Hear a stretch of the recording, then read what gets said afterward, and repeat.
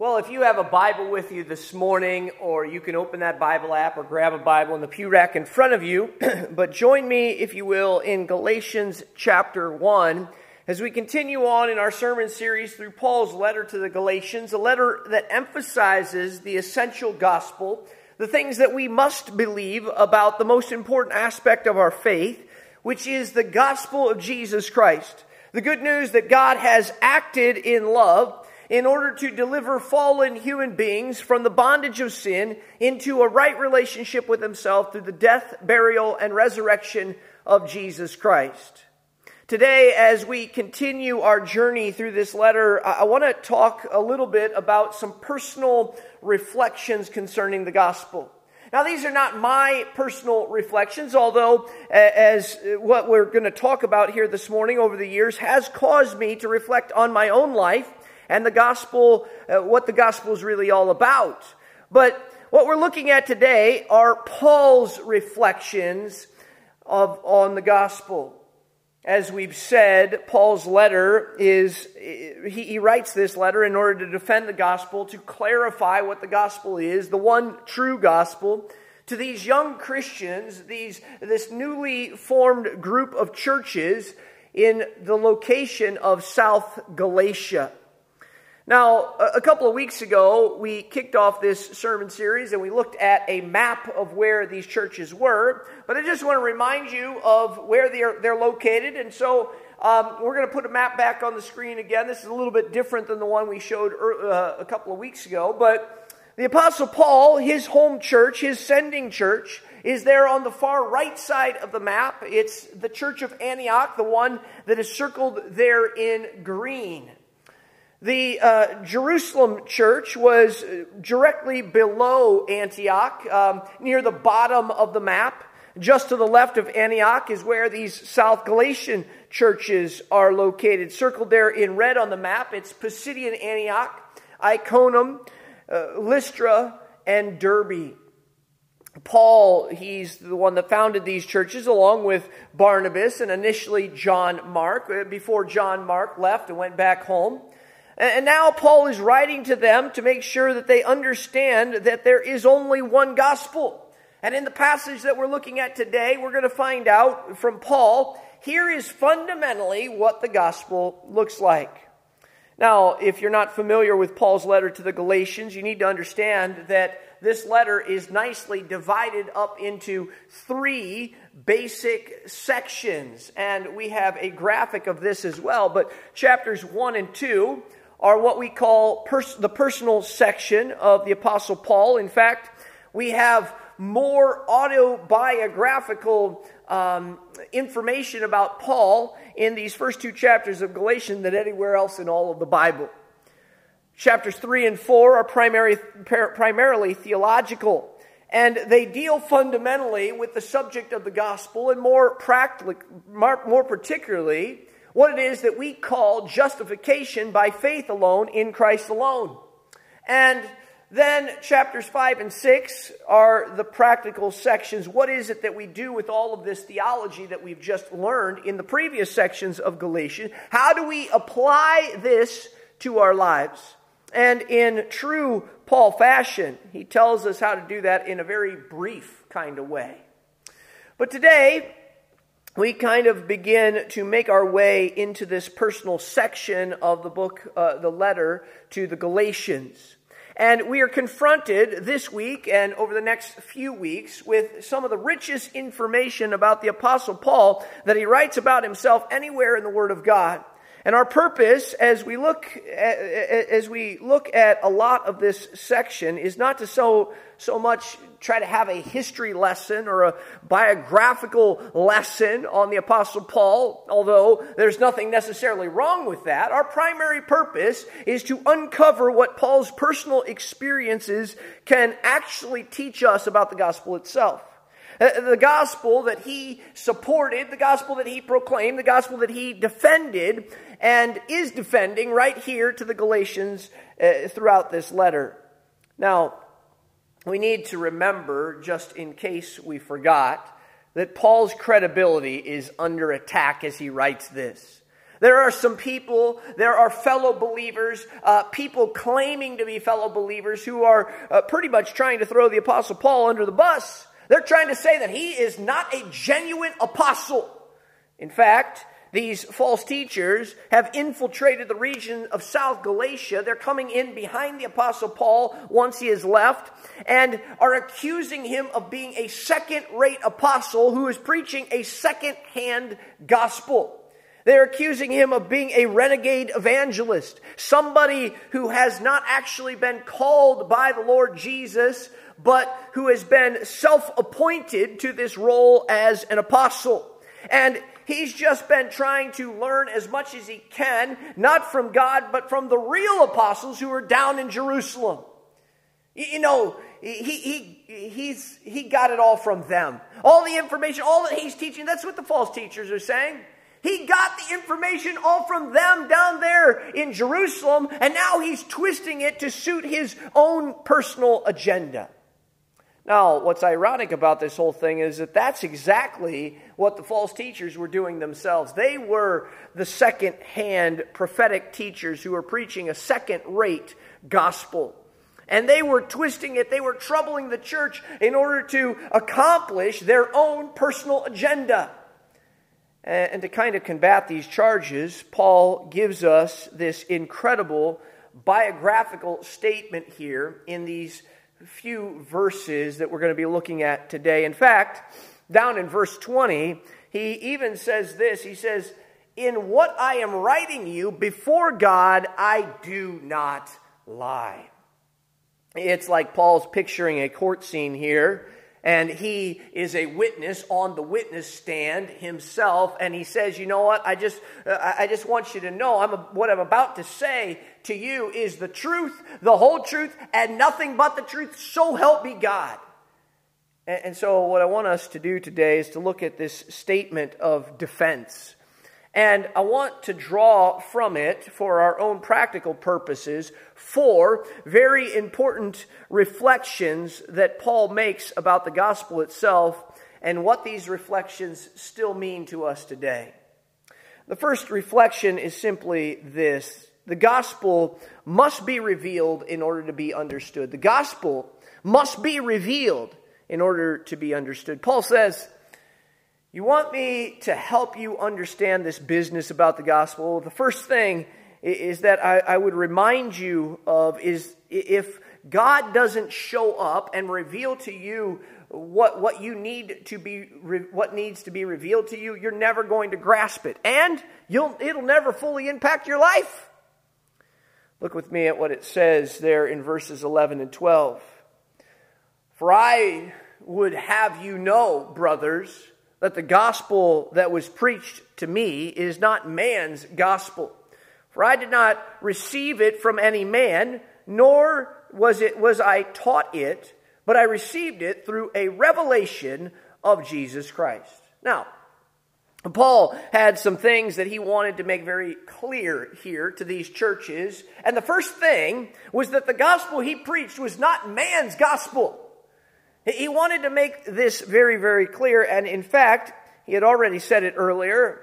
We talked about this a couple of messages ago, but back in the introduction in chapter 1 and verse 1, we read this: Paul, an apostle, not from men nor through man, but through Jesus Christ and God the Father, who raised him from the dead.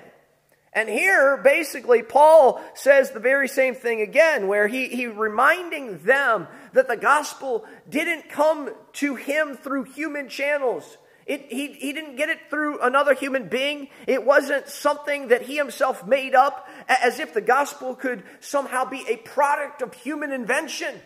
Paul says, I didn't invent it myself. It wasn't something that came to me with my own mind.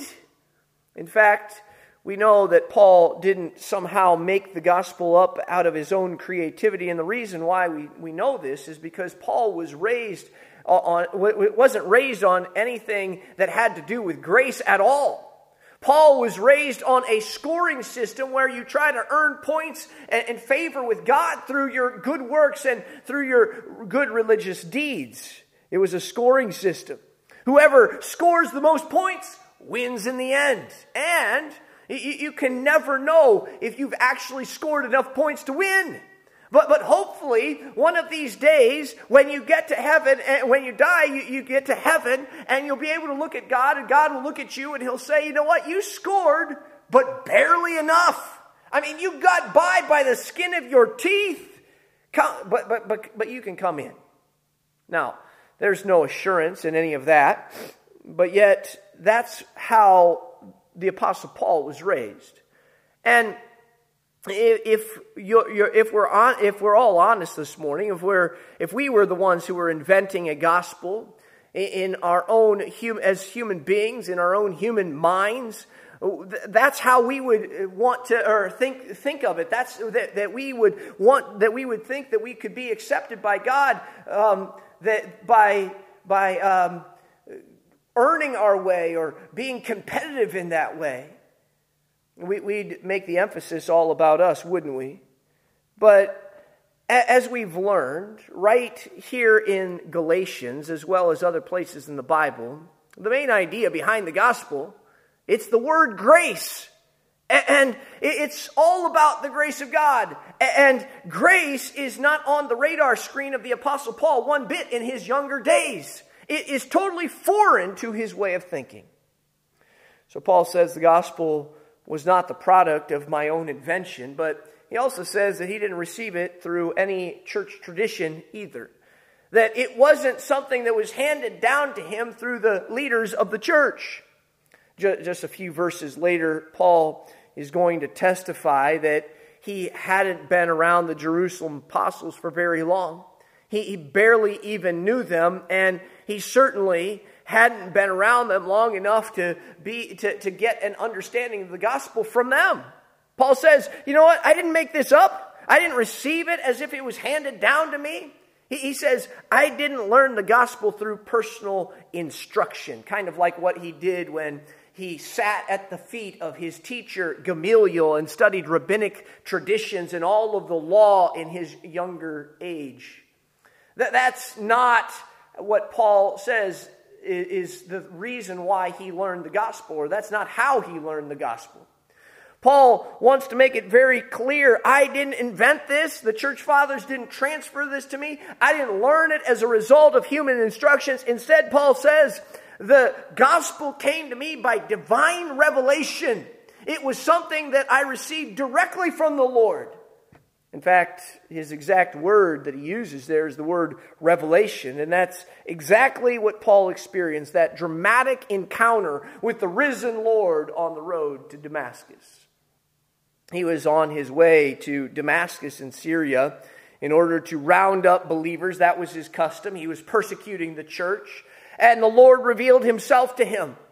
Paul wasn't seeking the Lord. He wasn't looking to find the Lord Jesus Christ. But this is how he got the gospel. Friends, Paul had already known some facts about the gospel. He had known some facts about the gospel because, and I know this because he was out trying to wipe the church out. He was trying to wipe the gospel out. But can I just say this morning that you can know some facts and figures about the gospel, but that doesn't necessarily save you or anyone else. Having some facts about the gospel is great. It is a great way to start, and there are some important things that we really need to comprehend about the gospel in order to be saved, but that is not going to save you by itself unless God shows up and does the work. You know, one of the clearest explanations that I've ever heard about the gospel in my life came from an Orthodox Jewish rabbinic professor in a Hebrew university. He gave the most clear, biblical, articulate explanation of the gospel that I've ever heard. And once he got finished, he paused for about 2 seconds and he said, "But I don't believe it one bit." Listen, he had the facts down cold, but the Lord had not showed up and changed his life. And this is what Paul is saying and making very clear here. Man alone cannot reveal the gospel. The church by itself cannot reveal the gospel. Studying the scriptures by itself cannot reveal the gospel. And do you know why? Because the human heart is naturally hardened to the gospel. The Bible says in 1 Corinthians chapter 2 and verse 14, the natural person, the unsaved person, the unredeemed person, the person who is apart from Jesus Christ, the natural person does not accept the things of the Spirit of God, for they are folly to him, and he is not able to understand them because they are spiritually discerned. The gospel must be revealed in order to be understood. But then secondly, that leads to another reflection that Paul makes about the gospel. Namely, the gospel is for really bad people. The gospel is for really bad people. And can I just say, you know what? We're all really bad people. Now, I feel like I needed to say that here this morning, and yet, even as I say that, I know some of you are thinking, come on, Jason. I mean, I'm not a bad person. And to that, I would say that you might do some good things, but still, by your very nature, you are a bad person in the eyes of God, and you need to understand that. The Bible uses the language of depravity. In fact, the Bible would say that the heart is deceitful above all things and desperately wicked. It's so wicked that you can't even fully comprehend it yourself. And you know, Paul is going to use his own life as an example of this in this very passage beginning in verse 13. And he's going to say, you know what, if you want an example of this, just look at my own checkered life. And he is going to do this in order to support what he has said about the fact that he received the gospel as a revelation from God. He's trying to make this point. If God hadn't showed up in my life, I never would have been saved because I was too bad to even know that I needed to be saved. Look at what he says beginning in verse 13. For you have heard of my former life in Judaism, how I persecuted the church of God violently and tried to destroy it. And I was advancing in Judaism beyond many of my own age among my people. So extremely zealous was I for the traditions of my fathers. Now, most people who even slightly are aware of the Apostle Paul and his background know that Paul was a pretty bad dude.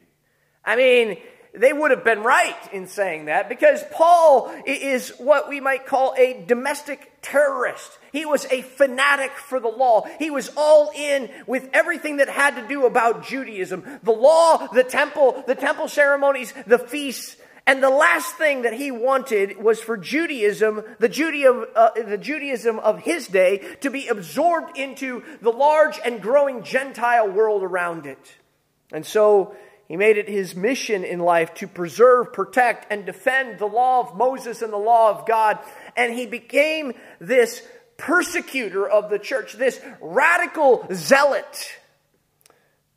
Now, we know a lot about Paul from his own testimony. His father was a Pharisee. He was part of this super elite group of Jews. He had been schooled in rabbinic Judaism from the time that he was 5 or 6 years old. As a teenager, he was sent off to Jerusalem around the age of 14, where he studied under one of the greatest teachers of his day, a guy by the name of Gamaliel. Later on, he would become a Pharisee himself. He was like the cream of the crop.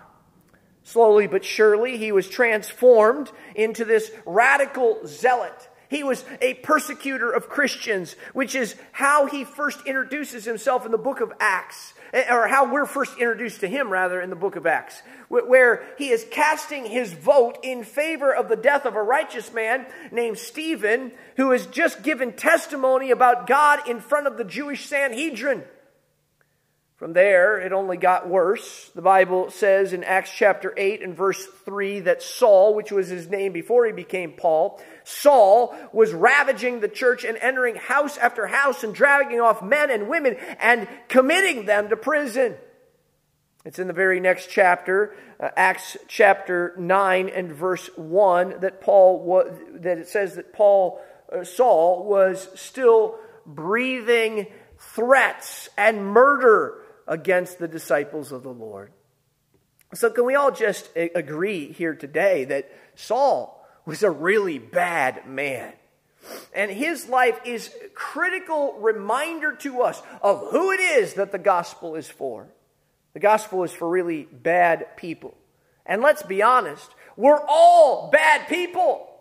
Now, we might not think of ourselves as really bad people in terms of our actions, and that's usually because we compare ourselves with the worst of the worst. And if we're not careful, we can walk around thinking, you know what, I'm a pretty good guy. I'm a pretty good gal. But again, that's because we compare ourselves with the wrong standard. The standard that you and I are to compare ourselves to is the perfect holiness of Almighty God. And when you and I do that, I wonder, how is that working out for you? Not too good, right?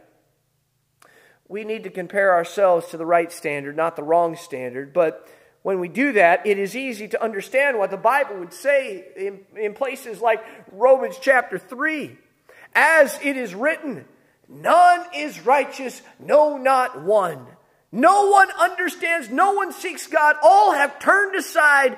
Together they have become worthless. No one does good, not even one. Notice that nobody is excluded from that list there. The Apostle Paul's point in Romans chapter 3 is that he is not the only bad man around. Because we're all bad dudes when we compare ourselves to the holiness of God, which is what it takes to get to heaven. Only righteous people get to heaven, and we're not righteous, which means that we have a problem, right? And for even the best people, the testimony of Isaiah chapter 64 is very clear. We have all become like one who is unclean, and all our righteous deeds are like polluted garments. We all fade like a leaf, and our iniquities, like the wind, take us away. Friends, that is the best of us. Our best deeds are like filthy, rotten, polluted rags in the presence of a holy God. Heard a story recently of a pastor who had a relative who was very hostile towards the gospel. Well, they were at a family gathering one time, and this relative came up to him, and she was very bold. She didn't care about the fact that he was a pastor. She came up and she said, you know what? I've just come to believe that everybody that's associated in the church is just associated with a pit of vipers. All the church is an associated pit of vipers. Well, this pastor looks at his relative and he says, okay, do you think that the people outside of the church are any better than the people inside of the church? And she says, well, no, I really don't. He says, well, here's the thing. To be quite honest, I really don't disagree with you. We're all just a bunch of snakes in the eyes of God. But here's the good news. We've got room for one more if you'd like to slither in on Sunday morning. Listen, all of the other world religions will tell you that you have to, what it takes, that you have what it takes in order to live better and better.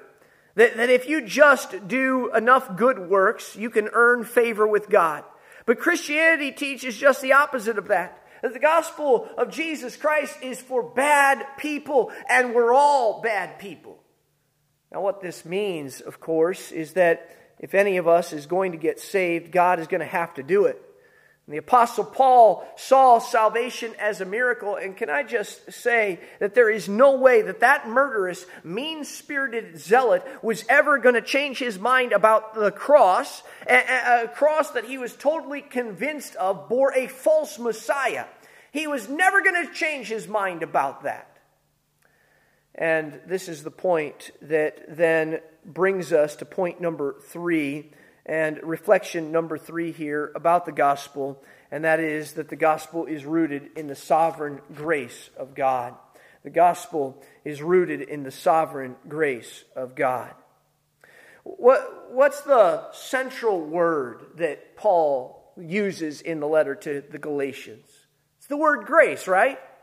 In fact, it's because we are all bad people that we desperately need the grace of God, which is why we love that well-known song, one of the most well-known songs of all Christianity. It's Amazing Grace. How sweet the sound that saved a wretch like me. I once was lost, but now I'm found. I was blind, but now I see. You see, we're desperate for the grace of God because it's our only hope to be saved. I mean, just think about the Apostle Paul. How many people do you think had just totally written him off? Like, Paul, there ain't no way that guy's ever going to be saved.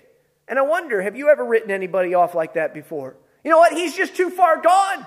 That's one guy that's never going to be saved. That's one lady who's never going to be saved.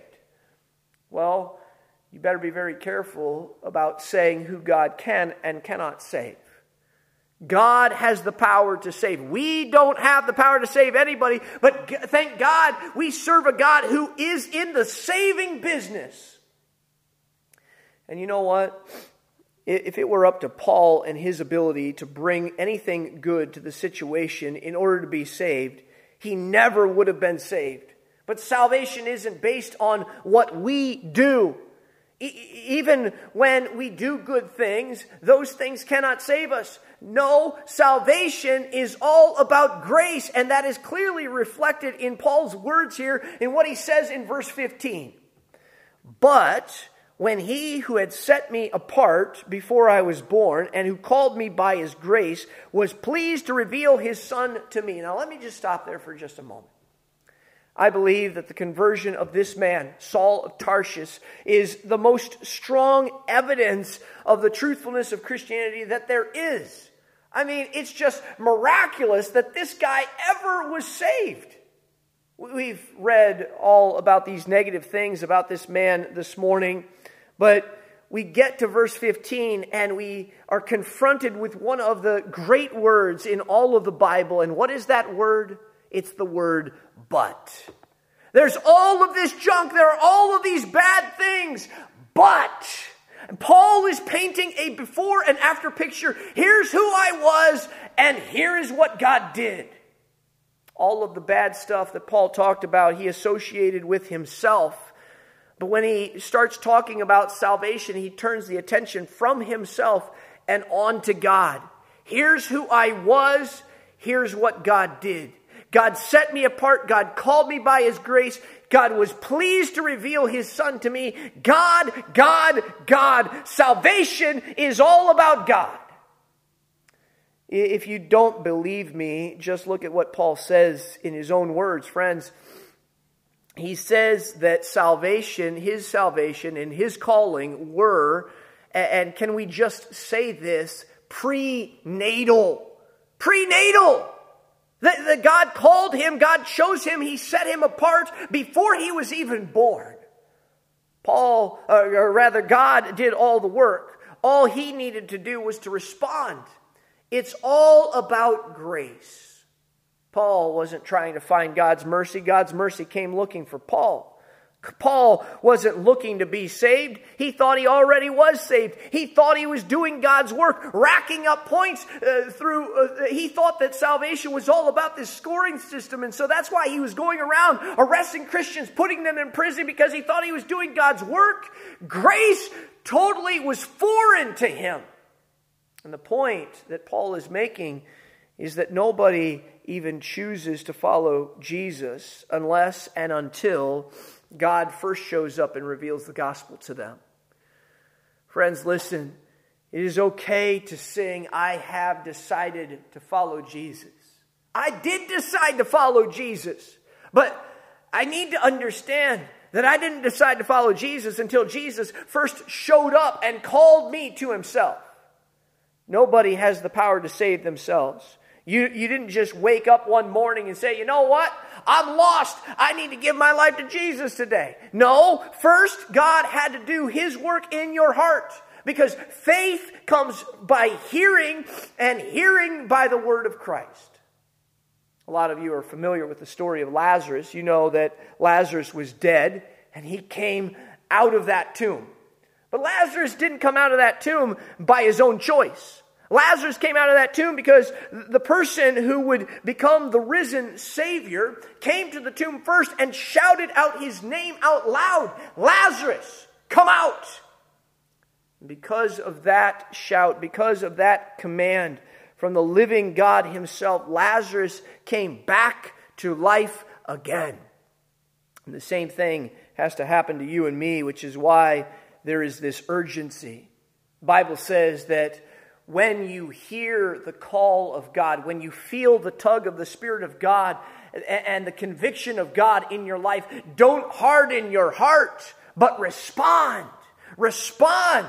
The Bible says now is the time of salvation.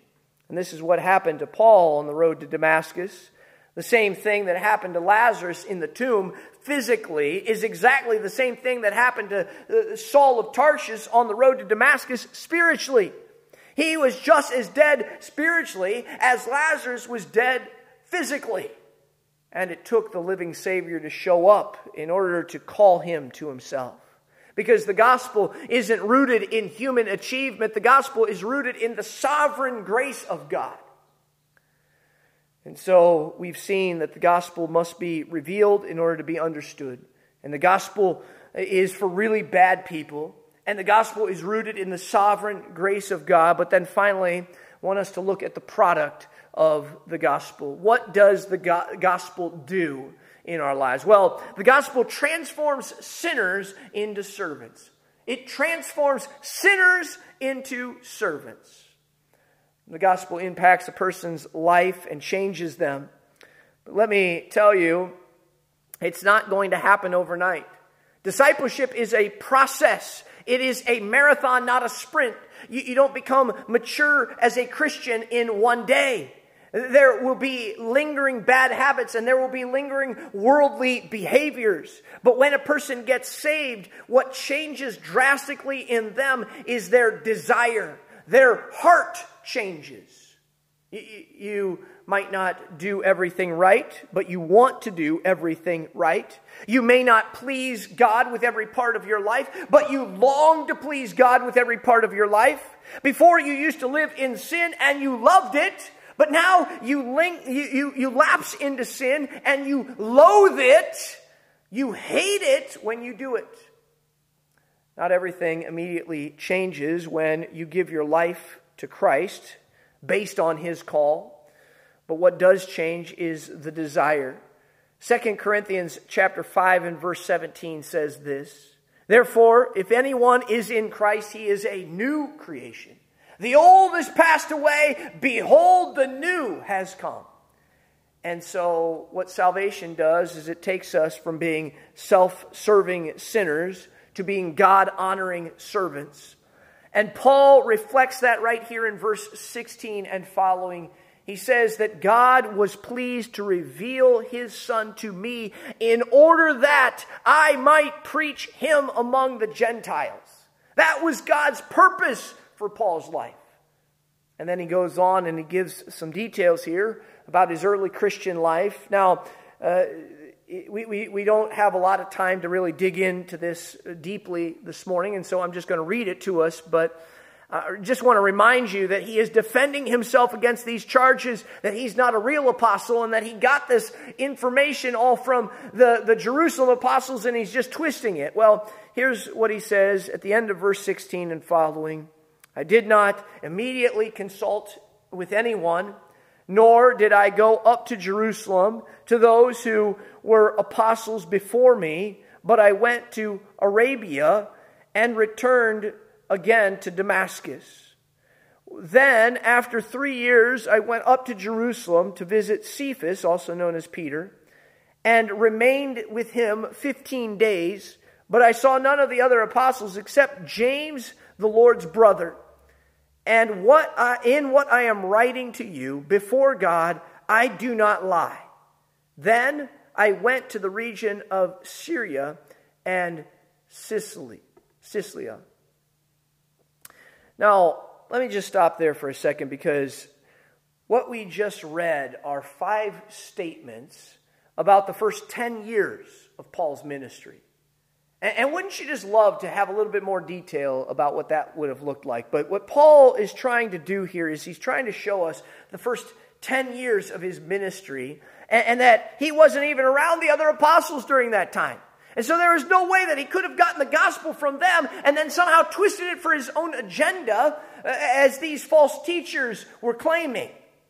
That's why Paul gives this timeline, in order to show that there is no way that he could have gotten the gospel from the Jerusalem apostles, because he didn't even go to Jerusalem until he was had been saved for like 3 years. And when he did go, he was only there for 15 days. Hardly enough time to fully grasp what it was that they were teaching. And as far as we know, he didn't go back to Jerusalem until 7 or 8 years after that first visit.